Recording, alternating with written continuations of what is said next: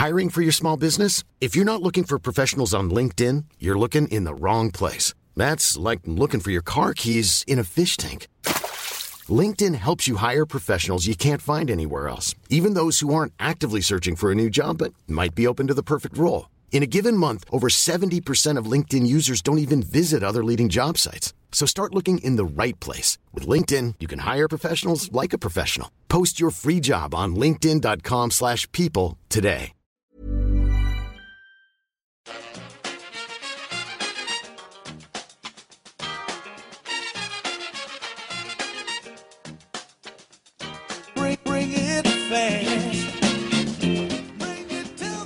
Hello and welcome back to the EPL Roundtable.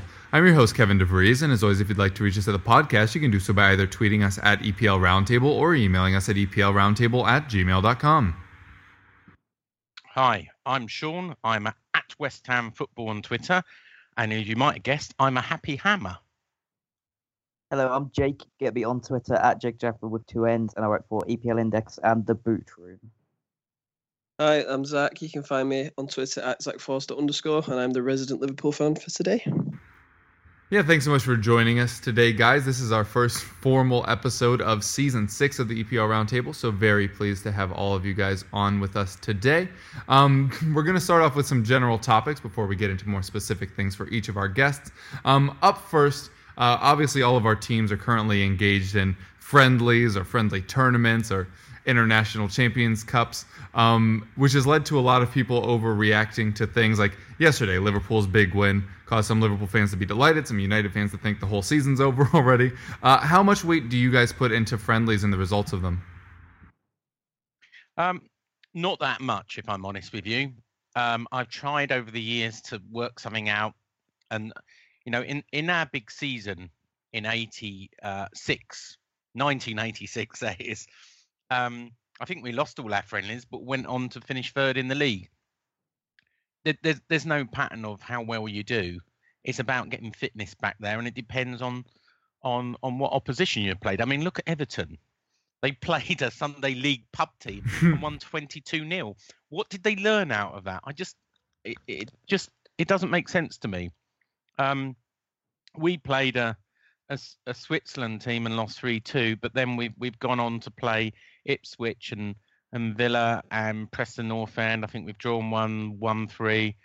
It means nothing. The only thing I think for us, for West Ham at the moment, it means is we've got a new manager, Mr. Pellegrini, and we've got 7 new players, and he's been experimenting with using them in a slightly competitive match to work out formations. Is he going to play 4-3-3 or 4-2-2-2 or 4-5-1? He seems to be experimenting. Who's going to be our centre backs? Who's going to be our defensive midfielders? But one thing, it does look special, and there I'm gonna turn everything you just said on what I said on my head about friendlies is Marko Arnautovic has scored 5 goals in 4 games, friendlies that is, he's been involved, which means he must be winning the Golden Boot. And today on the blog I write, Claret and Hugh, I wrote that he's a contender for the Golden Boot. And he's 66-1, by the way. So if you want a little cheeky bet on Marko Arnautovic to win the Golden Boot, he scored 11 goals in half a season last year, then 66-1. Yeah, and there's certainly talented players either side of him, but we will get to that in a little bit. Jake, what are your thoughts on this whole friendly season? I pretty much agree. I don't put a lot of stock into it. I think you can get a few tactical sort of takeaways from them. You can see players that might be involved that haven't been in the past, and that the players that you saw that the manager seems to be favouring. But I've not actually watched any of Newcastle's pre-season friendlies, so I couldn't tell you how they're doing. I know we've drawn a couple of games. I think we drew to Hull, that we drew to Porto yesterday. So I'm not. To be honest, after the World Cup, I'm not desperate to get back into watching football until the season starts. So I haven't been following their pre-season. But yeah, I don't really think a lot matters about it. I remember when we won the championship in 2010. I think we lost a pre-season friendly to Leyton Orient 6-1. So yeah, these things happen. You win and you lose friendlies. Quite often, if you have a bad pre-season, you quite often start quite well in the league, and vice versa sometimes. So I don't really care for them. It's nice to see, some of your new players get some action. It's nice to see some young players get involved in the first team. And sometimes I think more than, taking about the team's performance and saying, oh, we're playing well, we're going to do well this season. You can sometimes see a player, come through in preseason and emerge as a first team player. We've seen it at Newcastle in the past. Last year we saw a couple of years ago now, we saw Rolando Aarons play quite well in preseason. He got a go in the first team. So you can see sometimes players come through.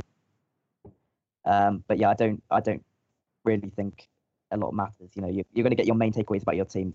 10 games into the season. That's when you know whether you're going to have a good year or a bad year. The preseason games are more or less just a fitness exercise, and to just sort of experiment with tactics more than actually fitting how well your team are going to do this season. Yeah, Zach, curious to get your thoughts on this on the other side, because Liverpool have had a pretty good preseason, especially the match yesterday with that ridiculous goal from Shaqiri. Do you put any weight in that on that side? In terms of the results, I don't really put any weight on, on my thoughts on how the season's going to go. Of course, if Annie can come in and adapt to a certain play style quite quickly, as Shaqiri seems to have done with the United game, obviously got an assist and scored a really, really great goal as well. Then that's obviously encouraging, because you're looking at personal games rather than sort of how the team's playing, because obviously everyone knows that half the team, for all these teams that are on tour, half that team isn't going to start on the first day. Mourinho made a very heavy point of that yesterday, stating that basically the rest of his squad weren't good enough to be on the same pitch as Sanchez because of all the kids involved. Yeah, and of course you've got, as a Liverpool fan with Jurgen Klopp as manager, you've learnt to sort of, you don't really believe what he says in the media. He was like hyping up Chirivella just sort of like 24 hours ago, but I'm pretty sure we agreed a deal today for like 3.5 million for a transfer. So you don't really read anything into it. It's exactly as the boys have said. You're just looking to see how signings have done, maybe how the young players are behaving around the seniors. So for us, it's nice to see Curtis Jones getting a good run in the team in sort of the attacking mid roles, and also players like Rafael Camacho has played a couple of games at right back. He looks a really promising player, so that's all you're looking for really for me. The results don't really mean a great deal. As long as we get the 3 points against West Ham on the opening day, then that's good enough for me. Yeah, Jake mentioned that he's in particular looking at players and how they fit into the system. I know for Tottenham, Lucas seems to be playing very well in the 4-3-3 we've adapted. Is that mostly what you guys do look for in these matches? Is just players and potential tactical shifts? Yeah, definitely. So from a Liverpool point of view, it's really good to see someone like Fabinho settling in, because we've played so many years without an actual sort of classified DM, a defensive midfielder. It's really nice to see how that might work going forward, because we've not had a specialised defensive midfielder for so long. I mean, even we've been playing Lucas there for many years, and he was actually signed as an attacking mid. So the last proper defensive mid with any real quality we had was Mascherano. So to see players like that is obviously very rewarding, and how it might change Klopp's system. Will it make us more secure? Will it be able to fill in at fullback more efficiently than, say, a Wijnaldum or a Henderson? And then you've also got just the anticipation of signings. So we've waited a year to see Naby Keita in a red shirt, and he's looked absolutely great in pre-season. So that's it exactly. As you say, that's exactly what I look for. Yeah, and we would have wrapped back to Sean to ask what he thought about what he's looking for at friendlies, but it's clearly scouting the betting odds on Arnautovic being top goal scorer. So, and West Ham finishing in the top 6. Interesting. That's a fantastic segue, because the next question we were going to ask was, what expectations do you have for your team this coming season, regardless of whether or not it's linked into those preseason friendlies we were just discussing? Sean, top 6, you say? Well, funny enough, so there's an actor. Have you heard of a British program called The IT Crowd? Yes, indeed. So Chris O'Dowd tweeted yesterday, this will be a controversial statement, but West Ham for the top 6. Now, I'm not sure we can get the top 6, but a lot of people, we did a poll on our West Ham news blog, and majority thought, something like 70% thought we could get in the top 8. So I think a 7th or 8th place is more realistic. My only problem is and again, I blogged about this just last week, is expectations. As Premier League fans, we're an impatient lot and we want instant success. So we've got Pellegrini and we've bought 7. We spent nearly over £100 million in 7 signings, and we're expecting them to integrate completely, go to Anfield and whack them 4-0 and win the Premier League in the first year. That's the expectation of West Ham fans, because the hype and the air of excitement. We all know the reality. When Jurgen Klopp came to Liverpool, it was a challenge for a while, and some people were getting impatient. When Tottenham sold Gareth Bale and bought how many players? I can't remember. 7. Oh, there you go. They struggled, didn't they, that first season to integrate them all in. And what I've said is, you've got to be careful. You've got to give Pellegrini time. You might have to give Pellegrini till December, because in reality, the way he wants to play, which is attacking, aggressive football, but also keep possession. His philosophy is you must keep possession. You must keep the ball at all time. Because if the opposition haven't got the ball, they can't score, which is a very valid point. But this, even though we're changing most of our team, we've got to adapt the new players, and we've got to change the mindset of all the current players. And as my blog was entitled, Rome wasn't built in the day, and nor will West Ham. So while joking that top 6 and predicting a top 8, I think that the first half of the season will be tough. I think we'll lose to Liverpool in the first game of the season, by the way, and I'm tipping Liverpool as the surprise Premier League champions next season. And I think it will just take a while to get going. But once Pellegrini gets going, I think we get the results in. And I think we will finish in the top half. I will predict my final bit, changing my mind for the 3rd time, top 10 finish. Fair enough. I think top 10 is a very good shot, although, as you say, there will be a betting in period for a lot of those new players. Jake, what are your thoughts on what Newcastle are looking forward to this season? Yeah, so I actually might be a little bit more positive than you'd think after the summer we've had. I don't think we're going to struggle, because last year, second half of the season, we're probably one of the top 8 teams in the form table. Probably correct me if I'm wrong, but we finished in the top 10 and we started the year at about 16th, so that probably is true. I don't have the stats in front of me. And we barely lost a game in the second half of last season. We beat Manchester United, we beat Arsenal, we beat Chelsea as well. So I think we've got exactly the same team. It was important that we got Dubravka and Kennedy back in. We got them both, so we got the same team. We haven't really improved on that team a lot, but if at all. But we've got that same team, and if that's the top 10 team last season, that shouldn't be a bottom 3 team this season. That's the way I'm looking at it. Sometimes I think you can glamorise transfers a little bit. It happened last season with Everton. Then they could finish above Liverpool, and Swansea on deadline day against Sanchez and Boney. Everyone's saying, "Oh, they're gonna have a good season now." It's a little bit too much to put into transfers these days. I think that it's one element of having a successful club, but it's not. It only takes up a certain percentage. Tactics, manager, stability, the mood around the club. A lot of it goes into it. So I don't think that the fact we haven't spent as much money as we should have done is going to mean that we're going to struggle. I think we should be fine. We're probably going to spend a bit more money, not enough money, admittedly, but we're probably going to spend a bit of money before the deadline. I think we'll probably get Rondon, who's fine, probably an upgrade on what we had. Not probably what we wanted, but he's better than what we had. So our team's going to be slightly better going into the season. Not as good as We haven't shown enough ambition to keep Rafa Benitez longer than another 12 months, but we've got him for this season. So with him, with our team, I think we'll probably be somewhere in that shuffle between 9th and 13th. I don't think we'll finish any lower than that. I think we got a lot of young players that have improved over the course of last season. I think Perez and Lascelles are going to have much better years. So yeah, I think we're going to do all right. I think we'll be fine. We're not going to break any records. We're not going to win any cups. We're not going to qualify for Europe, but we're not going to go down either. So I reckon a solid mid-table finish again for us, which is exactly what Mike Ashley wants. So I guess that's a successful season.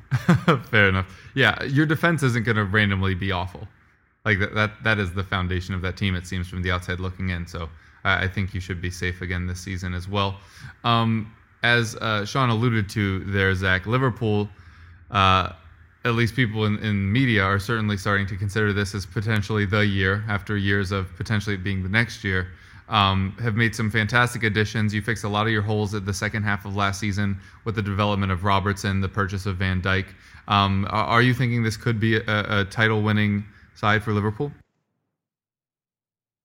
I think in any other era of sort of like of the Premier League, any other year, I would be thinking, yeah, this is, we're pretty much odds on. But with the evolution that Man City sort of brought to the challenge last season, with the records and the ruthlessness and just the juggernaut of their football, I think it's just raised the bar again. And I think, although this is probably the first time in my lifetime that Liverpool have sort of like had more than 2 star players in the team, and then on top of that, it's probably the first time in my lifetime where we've not had to sell one of them to buy another. And then on top of that, I've never seen us have like 6 star players in one team, which is pretty much what we've got now. So this is like completely unknown territory for me. I think my prediction before the transfer window started, so this is even before the World Cup, I said that City would win the league again, but the gap would be much more narrow to second place. And then I thought it'd be next season that someone would take it away from them, maybe like a resurgent Chelsea or a resurgent United or an evolved Liverpool. I think we can definitely win the title this season. It would just be a massive, massive feat to do so. I think, as you say, we've plugged a lot of holes that were really important to us. We've sort of got the defensive midfielder in, which will hopefully solidify us in transition so we don't get caught on the counter-attack as much.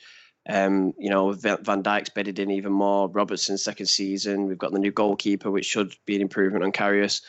And also, we've got Naby Keita, who is basically probably one of the best all-rounders in the world at the moment for midfield. And he looks like he's been a great sign. He's bedded in really well. And we've kept the front 3 together. Two of them have signed new deals. The third one looks on the way. So in terms of how Liverpool look right now, we look really grounded. We look really settled. And this could be the time to push on and sort of, finally win the title. But to be fair, Liverpool just need any trophy at the moment. We've lost 3 finals in 3 years, and it's kind of becoming sort of a hoodoo. I mean, we've only won 2 trophies in 13 years, which we're reminded of all the time.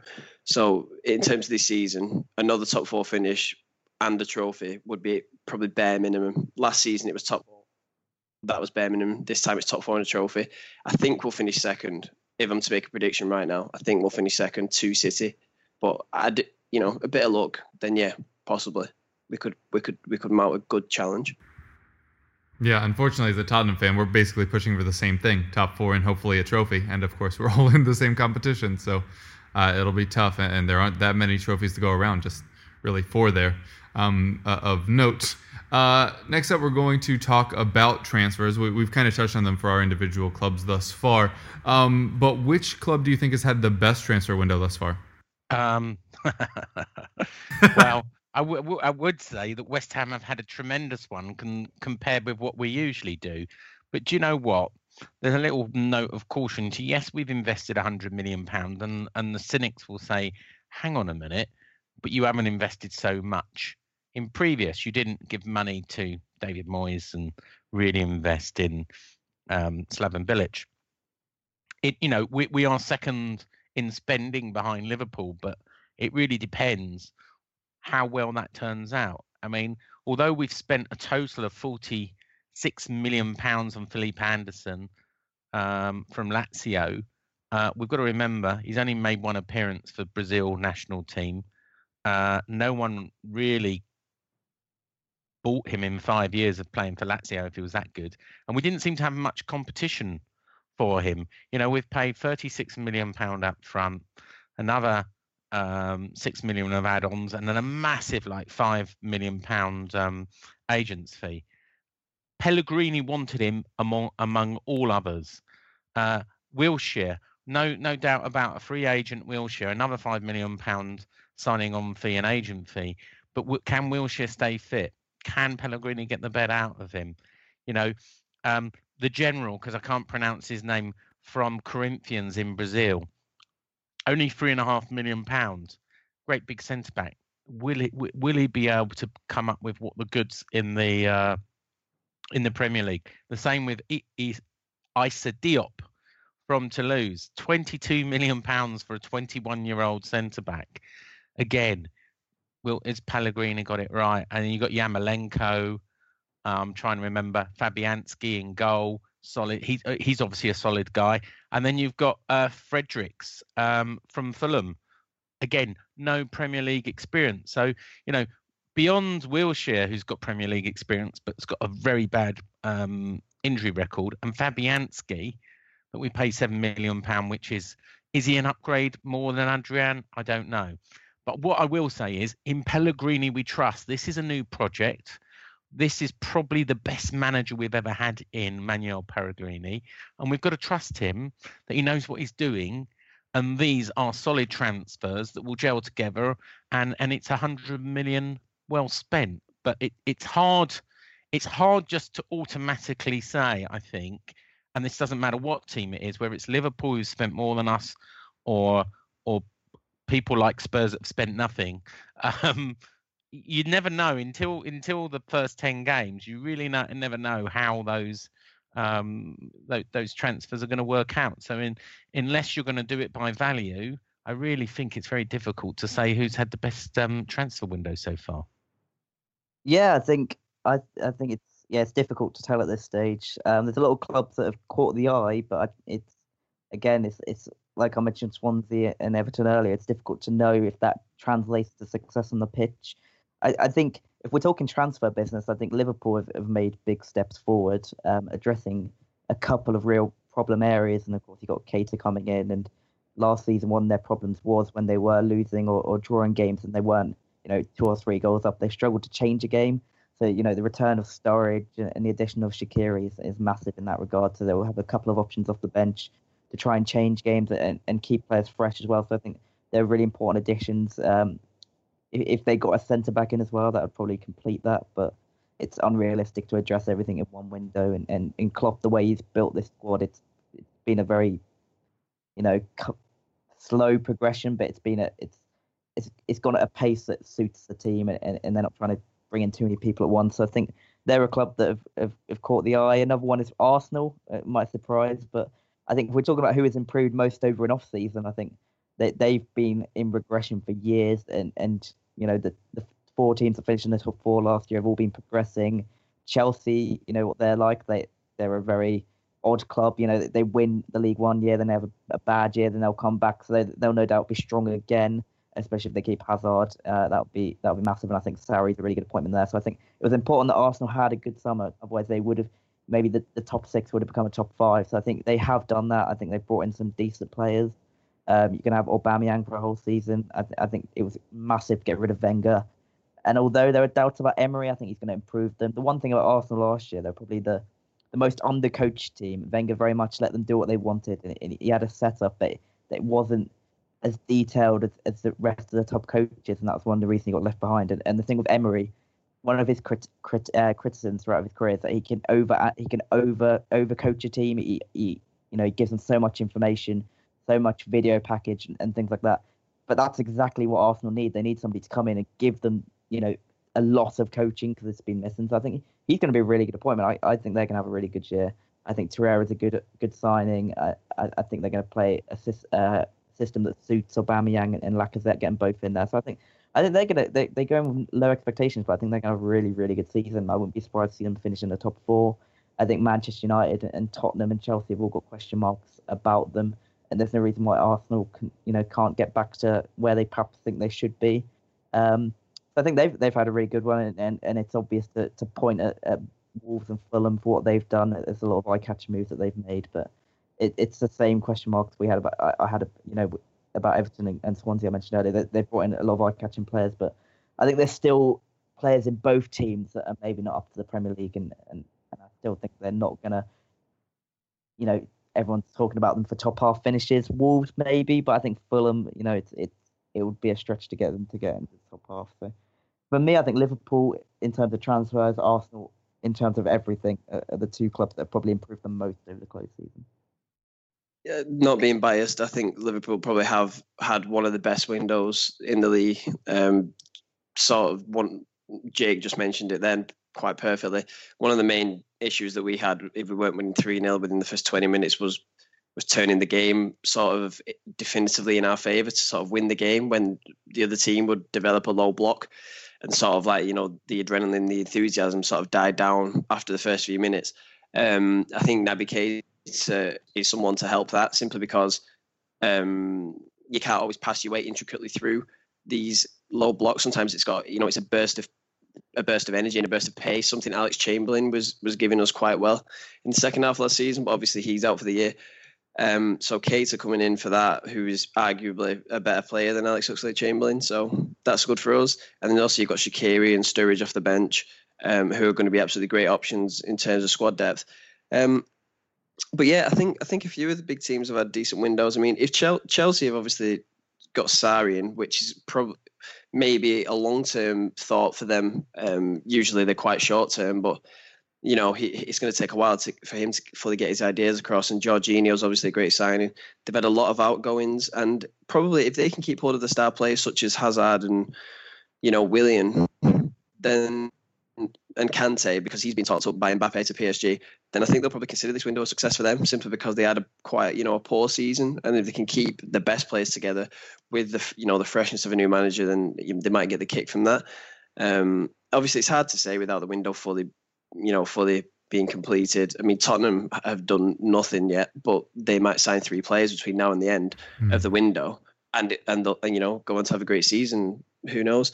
Obviously, Wolves have had an eye-catching window with players like Rui Patricio and João Moutinho, but are these players going to perform in the Premier League? I mean, I have less doubts about Rui Patricio, but someone like João Moutinho, who's never been the quickest kind of player, and he's just going to be losing sort of agility and stuff at this age. So who knows about him? I mean, they look good on paper, but we'll see. And then obviously Fulham have signed Seri, which I think is a great signing, and Arsenal have signed some good players. They finally, had that changing of the guard with Emery and Wenger swapping. So, it's gearing up to be a really interesting season. I don't think personally that United have strengthened as much as they needed to, but I don't know. I feel as if the fans and the board are losing patience with Mourinho now.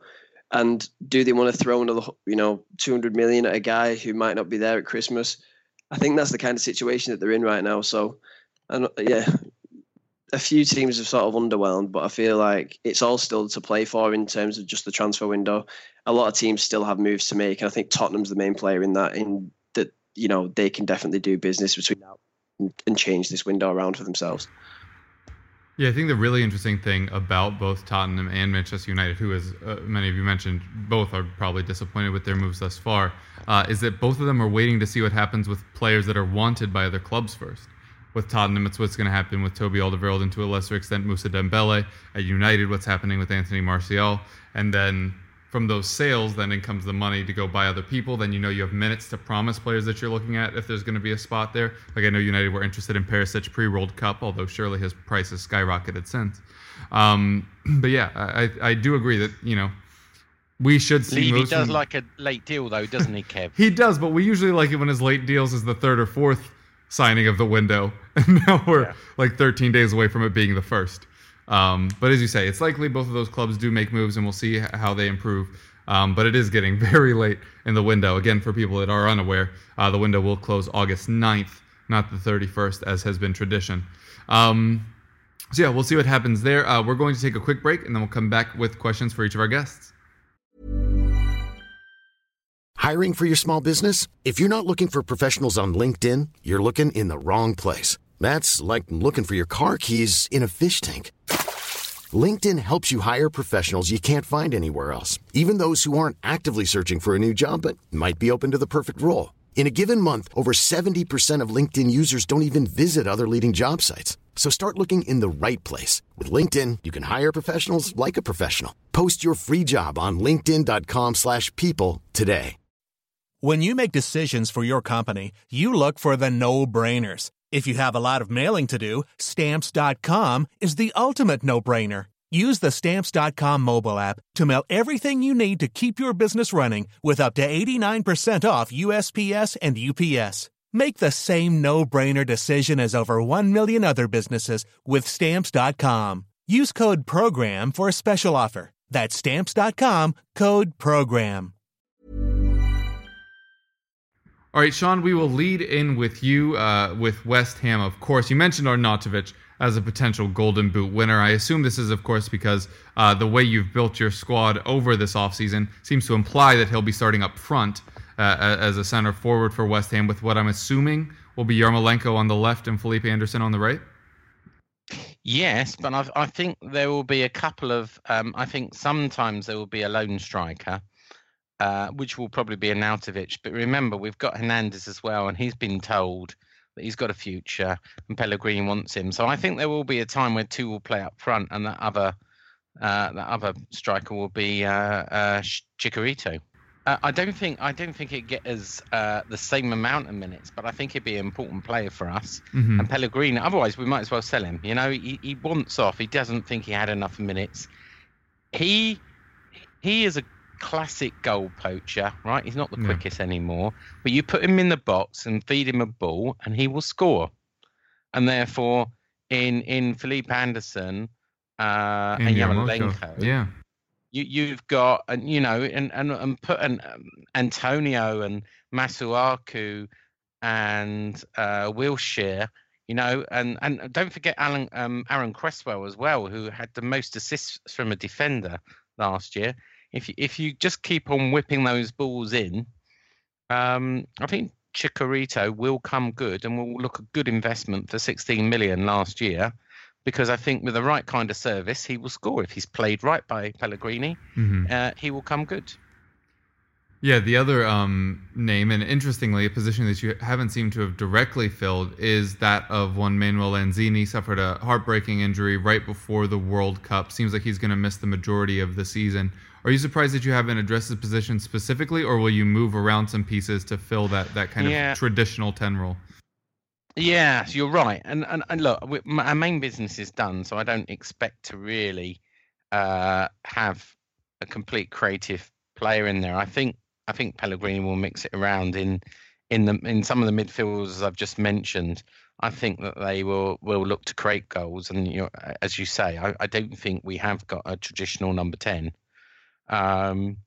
We've got a young player, Hazabanovic, if I pronounce that correctly, who's been playing really well in pre-season, and he's been sort of dubbed as a Lanzini replacement, but he's a youngster, and while he showed some promise with the lower leagues in the pre-season, I'm not sure that he's going to be thrown into the straight into the first team to fulfill a role that Lanzini played so well last year. But I still believe we can do well without Lanzini.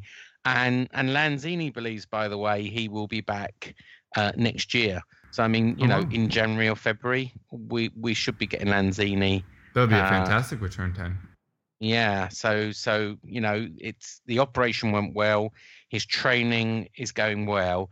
And he personally believes, and you've got to just say he personally believes rather than his medical team believes, he's aiming for a February return or a late January return. That would be fantastic, because regardless of clubs you support, you never want to see an injury like that, especially right before the World Cup when he had finally gotten his chance there. It was very disappointing to see, and hope he recovers both quickly and well. Jake, coming to you about Newcastle, you already mentioned this a little bit. You have made some very, I think, smart signings this summer, but obviously have not thrown the checkbook out to support Benitez the way that you've kind of consistently said since you came back up. You kind of needed to ensure that he would stay long term. Earlier you mentioned you haven't spent enough to at least keep him 12 more months for sure. How frustrated have you been with this summer period? Because as I said, especially like Schär, that seems like a pretty acute investment. It's been a frustrating summer. I think if you look at the end of last season, we finished in the top 10. We have a manager that probably should be managing a lot higher than that. There was interest in him. He stayed. There was an opportunity to invest and really try and get into that top 8 and challenge for cups. It was an opportunity for Newcastle. But the thing about the current situation we're in is, I don't think Mike actually really wants to sell the football club. I think he's quite happy being owner of Newcastle. He quite likes the free advertising he gets and the guaranteed income. So I think in that sense he doesn't want to sell the club. And in Benitez, he has a manager that he knows he can give little money to, and he could still get what he wants.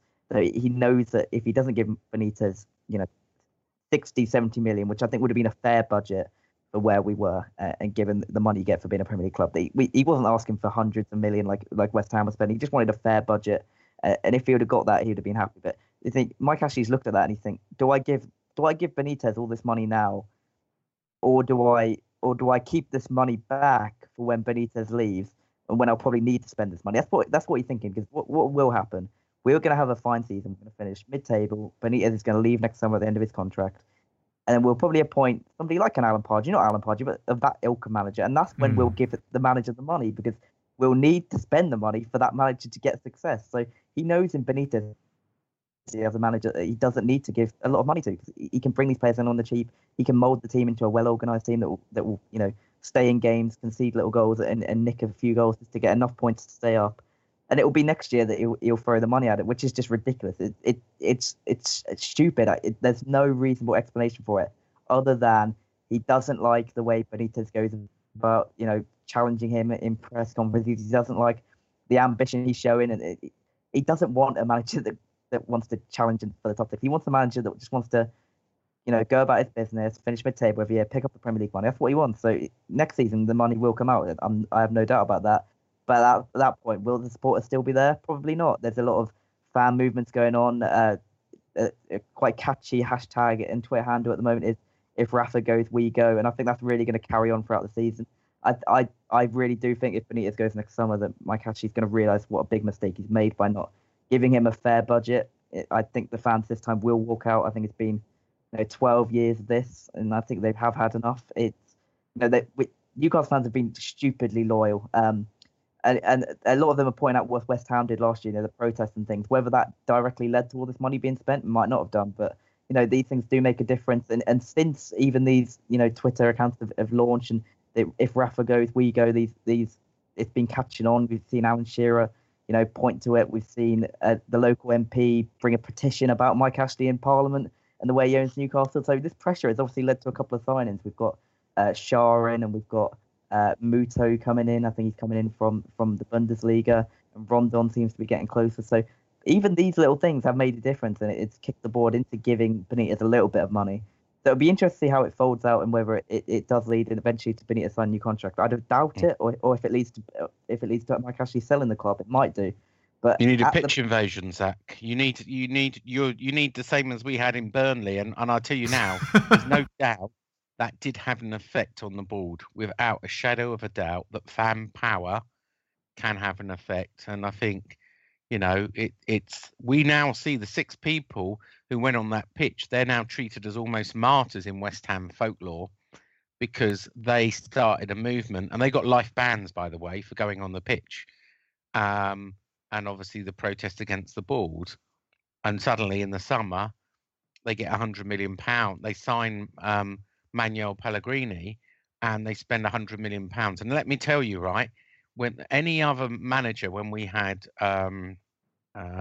what's his name, David Moyes, forgot his name, and Slaven Bilic, the board controlled both of those managers.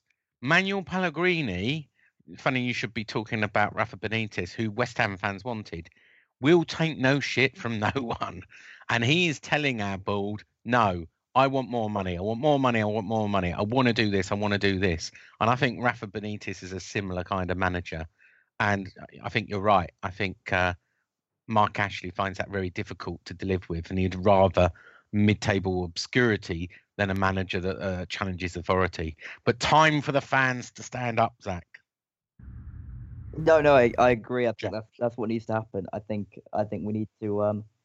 I think it will happen this season. I think this is the time to do it while Benitez is still at the club. It's pointless waiting around for it. But I think that needs to happen, and it will happen. But I still think it's eventually going to end in Benitez leaving. But that's going to happen. It's going to be annoying that it's going to happen. But back to you, Kevin, on the signings. I think the signings we've made have been good on a low budget. Benitez is very good at finding these players. I think it's very easy to look at maybe Marino leaving. He's a young Spanish under-21 midfielder being replaced by Key on a free, who's 29 years old. And Mitrovic going out, a young international striker, and Rondon perhaps coming in. But last year we had the youngest Premier League squad, and maybe a bit of experience won't hurt, I think. And it's better to have players that want to play for the club than don't want to play for the club. So I think we signed some good players, but I think maybe a little bit more investment and a little bit more ambition. We could be talking about challenging for the top 8 and challenging for cups, but I just don't think that's realistic given what we have done so far.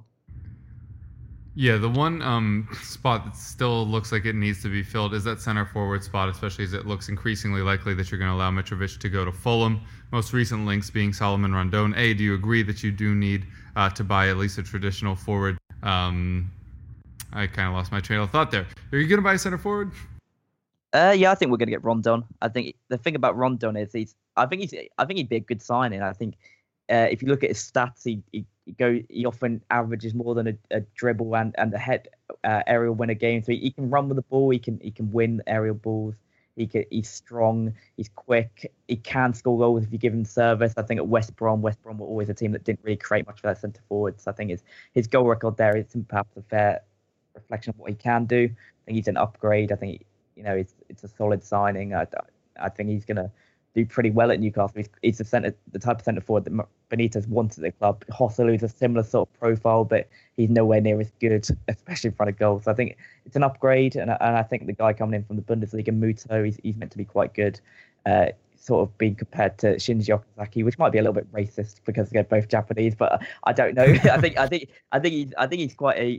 he's a player that works hard. Apparently, he's quite good at understanding, the tactical side of the game, and people that watch him in the Bundesliga have given him quite good reviews and saying he is a potential bargain for Newcastle. So we'll see how he does as well. There's rumours that Dwight Gale might go out to West Brom in part exchange for Rondon. So if that happens, Benitez probably want another striker because we can't really go in with just Joselu and Rondon. So we'll see what happens there. Hopefully a bit more business is done. We need another centre back now that it looks like Lejeune is out for the season. So I think probably going to try and get somebody on a loan or a cheap for that, I think. And I think we've been linked to Joe Bryan, the Bristol City left back, who's done quite well in the Championship. He's tipped quite big things. So I think we'll see a bit more business. It won't be big money being spent. We're not going to break our transfer record again. We haven't broken it for years now, so that's not going to happen. Who was it? Michael Owen.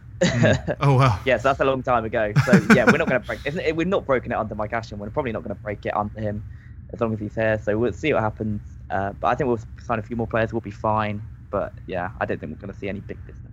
Interesting. Yeah, that Lejeune injury is a blow, but it was pretty fortunate timing, if there even is such a thing, as you had just signed Fabian Schär, and if Lejeune had gotten hurt a day or two earlier, surely they wouldn't have allowed him to move to you so cheaply, as they would have known you needed someone in that position.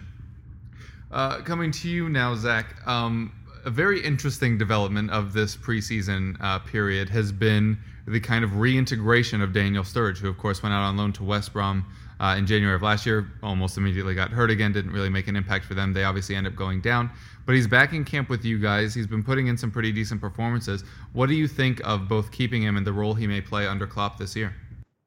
I think it's quite an interesting subject, really. I think he's definitely not... I feel like he's not going to play up front if he plays this season. I think he's going to start quite a low number of games, but if he is to come on, I feel like Liverpool could sort of like establish a 4-2-3-1 formation and play him in the 10, and assuming Firmino's still on the pitch and Mane and Salah either side, then he could sort of like allow them to do the legs, the leggy work for him, and then he's obviously, we would hope Keita and Fabinho would be behind him as well, so that's even more. I'm really happy, to be honest, that he's been reintegrated. I mean, he went away. I kind of thought that when he went away to West Brom, that when he got the injury straight away, I kind of thought that like the information on Sturridge can't have been communicated properly to West Brom in terms of the fact that he definitely needs a tailored training regime. And I sort of thought at the time that information was either ignored or it just wasn't communicated by us, which I would find ridiculous if that was the case. Because in terms of over the last 3 years or so, Adam Lallana has been unavailable for more games than Sturridge. Sturridge hasn't played as many games, but he's been fit and not played, sort of thing, because he's sort of like not fitted into Klopp's system in quotation marks. So Adam Lallana's definitely a more injury-prone player. It's just that there's like this stigma around Sturridge. So like when he went to West Brom and got injured straight away, I was kind of thought, is that because he's gone into a new training regime for a few weeks and then it's sort of like not, his body's not reacted properly to that. So I thought that was a bit unusual. And to be honest, the guy clearly like loves the club, and all Liverpool fans love him. I would absolutely love it if he just had sort of like a successful season. I'm not talking like 2013, 2014 levels where he scored 4 goals in the league. I mean, let's just get into double figures, starting 15 games maybe in all comps, and making 20 decent sub appearances. So you're looking at 35 maybe. Just getting minutes under his belt, because he's a glorious player when he's fit. Everyone thinks he's just sort of, when he was younger he was sort of like a pace merchant and he was a tapping merchant, but he's such a good footballer. Like the way he's ahead of everyone on the pitch, or not everyone, but he's so clever in the central role. That's why I think he could sort of work in the 10. He's really good at sort of like finding those through balls, and he can dribble them out, make the pass, which gives him an extra 2 yards of space or whatever. So I think he'd be a really good option off the bench, especially with someone like Shaqiri as well. Our bench is looking a lot stronger, and I think it'll look stronger if he's there. Also, as well, in terms of looking at it from a cold perspective, from the Liverpool perspective, he's on 150k a week. No one else can afford to pay him that, and he's in the last year of his contract. So let's just use him for this last year, and hopefully he stays injury free. Klopp selects him more when he is injury free, and let's hope if he doesn't earn another contract, let's at least maybe have a swan song for him and use him as much as possible, because he's a really popular figure around Liverpool. So. Yeah, that's my hopes for Sturridge going forward, and I'm absolutely buzzing with his performances in pre-season. But as we say, we don't lend too much weight to that. But I alluded earlier that we look at the personal performances over the team performances. So yeah, for me, I'm absolutely buzzing that he's maybe finding his feet again. Yeah, it would be really interesting to see a at least like 75% version of Daniel Sturridge back in the Premier League. The other side of this, Sean actually mentioned it pretty early on here. Is what happens to a squad when you do sign so many players in the same window. Just curious if there is any fear of betting in issues, or how long you think that grace period is while everybody really gets developed into the side. I think it's a bit of an interesting one with Liverpool this summer, because everyone perceives that we've signed loads of players, but we've actually only signed 4. So like four is probably like probably a good number to sign each summer. I mean, if you're looking at 7 signings, which obviously Spurs have experienced in, and West Ham this season, that's quite a difficult number to integrate all in one window. Maybe it feels like a lot because they're coming into the first team directly. Yeah, that's what I was going to say, and also big fees as well. So it's not as if we're signing 8 players and 3 of them are kids and they're going to be going into like the under 18s or onto the bench. We've signed 3 starters, so I can understand why there would need to be some integration. But I feel like these are players that would really suit us. So Alisson's is phenomenal for a goalkeeper, and Naby Keita seems to fit Klopp's sort of perspective on football really well. So you can't imagine that signing going anywhere but well. And then Fabinho's the one for me that's got a question mark on it, only because of the comments that Klopp's made in pre-season. So he sort of alluded to the fact that he was dropping deep a little bit too much, because Monaco apparently, I don't watch a whole lot of Monaco except in the Champions League, so I couldn't say definitively. But from what Klopp was saying, he seems to be saying that Monaco play a bit deeper than we would like to. So we sort of play with our centre backs literally in the opposition half most of the time. And Fabinho was said to be dropping a bit too deep. So I think it might take him a few weeks to see the best of him. But I've no doubt that he's a quality player. And then Shaqiri is going to be mostly a bench player, but he's got tons of Premier League experience. And even though it was a bad season for Stoke, I don't personally sort of subscribe to these opinions that he had a bad season, because I don't, he was still the second in the assists and top of the goal scorers for them. So I think it should be okay. I mean, the squad harmony is really high from the existing players, and everyone seems to really bought into the project and seems really happy with each other. They all seem to be friends, making jokes with each other, etc. So I feel like it's a strong group. And then these guys coming in, so far it seems seamless. Like Keita seems really good friends with Sturridge already, and Shaqiri in all the videos that we've seen of him just getting on with everyone from his experience in the Premier League. So the one that we've not seen yet is Alisson. In terms of quality and form, he's probably the strongest one coming into this team. Like, his form was outstanding last season, and although he didn't have the best World Cup for Brazil, because I did see maybe a couple of spills, maybe a bit too aggressive in certain situations, his club form was absolutely outstanding. So even though he's the one with sort of like maybe one of the bigger question marks, and the fact that we've not seen him yet, I'm still confident about it. So yeah, in terms of integration, that's not something I'm worried about, whereas I have been in previous seasons. I can understand from the outside looking in, it seems like we've had this massive upheaval, but yeah, it's only 4 signings, so I'm hoping that it should be okay. There might be another signing between now and the end, and then you're sort of looking at maybe 4 players coming into the starting 11 or whatever. Then you're maybe stretching it a bit, but yeah, I think it should be okay. And yeah, first games at Anfield, maybe build some confidence. Sorry, Sean, and hopefully that gets us off to a good start. And that's quite a valuable resource. Yeah, I'm glad you pointed that out because even on my side, it did feel like you had signed a lot of players, but as you said, it's not the total number, but the impact of those 4 should be pretty high for you this season. Kind of on the topic of players now, we'll quickly move into player watch. With less than 2 weeks left before the transfer deadline, what position do you think your club may still address? And if you aren't going to do any more business, what position do you think you perhaps should have filled this window? So while we've already signed 7, we probably have got another 2 to 3 to come in. So we need a backup striker because we're going to let Hugo. We bought for 10 million from Preston, and it hasn't really worked out. So he's off, and we want to bring in a backup striker. And there's lots of names being mentioned, including, and I mentioned one, Angel Romero, who's from Corinthians, and we've just bought his teammate, the General, for like 3.5 million. Angel Romero is similar, about 3 million. By the way, since he's been linked, he's been played as a striker, which is we want him. He's scored 5 goals in the last 2 games. That's what happens when you're linked with a Premier League side. 5 goals in 2 games, including a hat-trick today.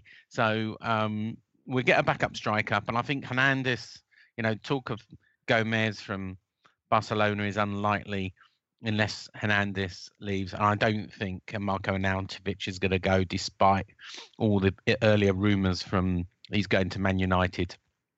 So we need a backup striker. The second position we need is, or 2 other positions, we need another attacking midfielder. And do you know what? I think that João Mario from Portugal will come back on loan. I think he did really well at the end in the Premier League, and I think he'll come back. If not, it will be a player like him. And finally, we need a defensive midfielder, which does mean either one or both of Chiati and Obiang will be going. Obiang, who is it? Sampdoria wants him back. They've just got their money from Arsenal. They've offered us 9 million. We say that's not enough in the current market, so they need to pay more. And we also want Obiang to stay. Pellegrini likes him. Chiati probably is past his best form. Palace want him. Again, if either of those 2 leave or both of them leave, we need defensive midfielders to fill their position. Apart from that, I think we're pretty much done. We always like a little bit of a gamble in getting a loan. But rumours that we were going to buy another centre back. I forget his name. Vidal, is it the Croatian from in the World Cup for 30 million? I think is a little bit far fetched, if I'm honest with you.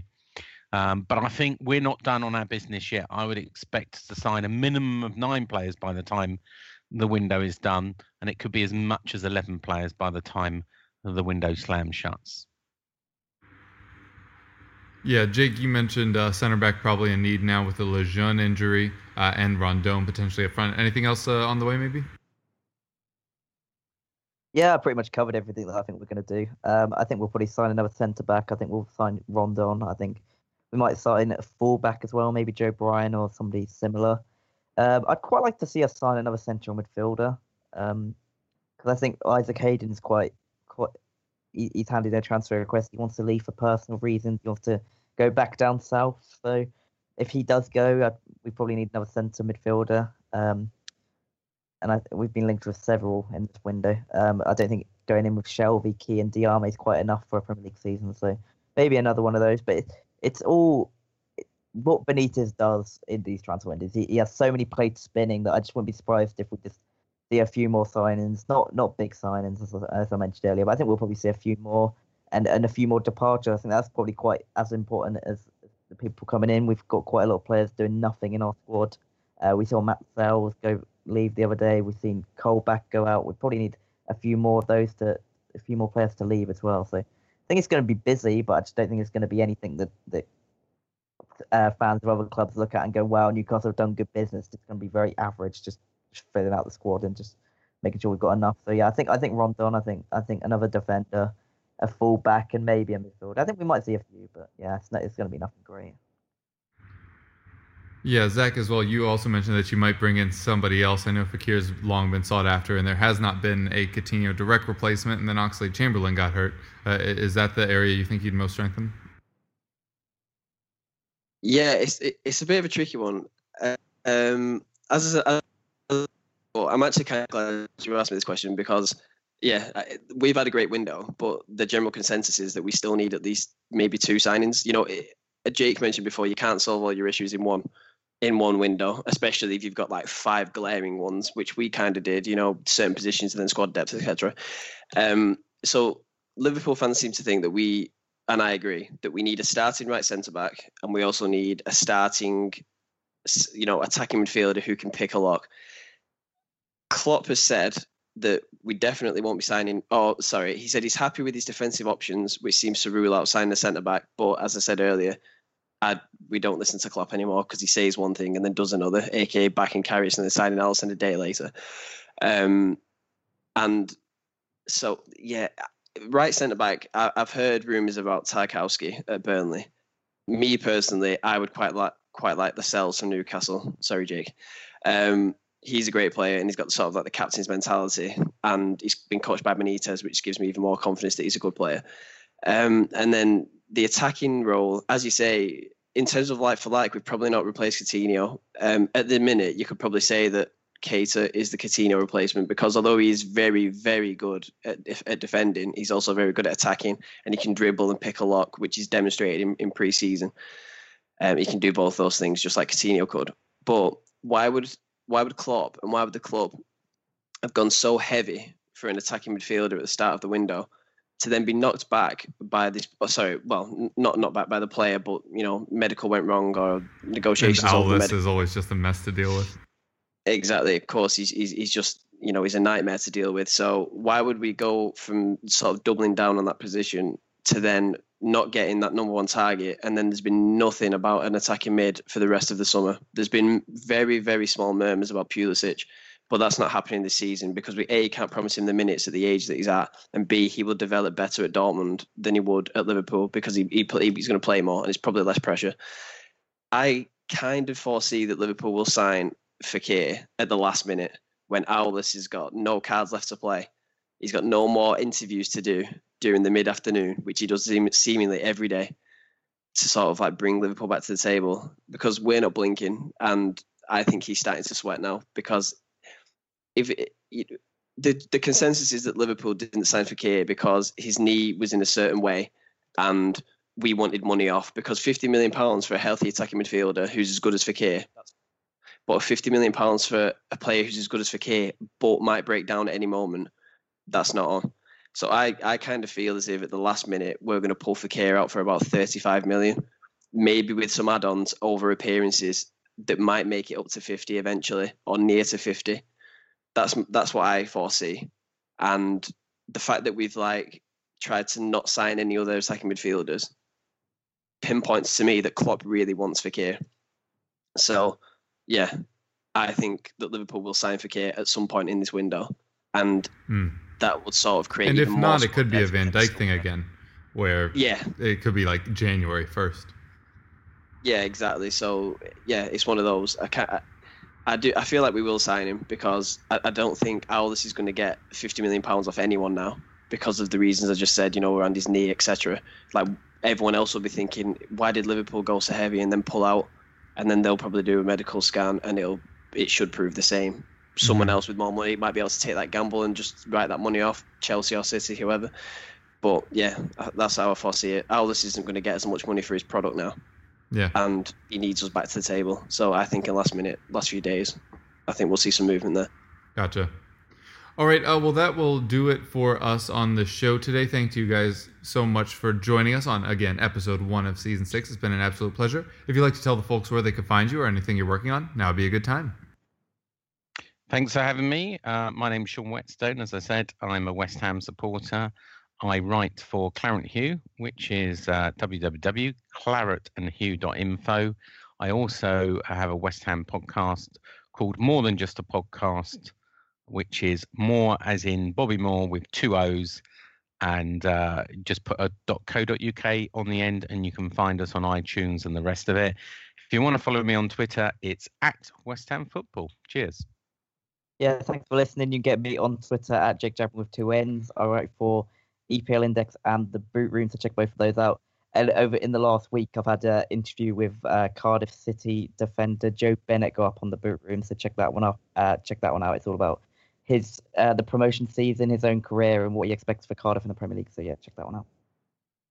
Yeah, thanks for having me, guys. As always, been a pleasure. You can find me on Twitter @ZachForster_, rambling on about Liverpool and general life, aka politics and Love Island. See you there. Yeah, and I'm your host, Kevin DeVries, @Kevoff on Twitter. You can find my writings over at goal.com. Also, be sure to check into our championship and fantasy shows that you can find on this very channel. Thanks so much again for you guys for joining us. It was a pleasure as always, and we hope you keep listening.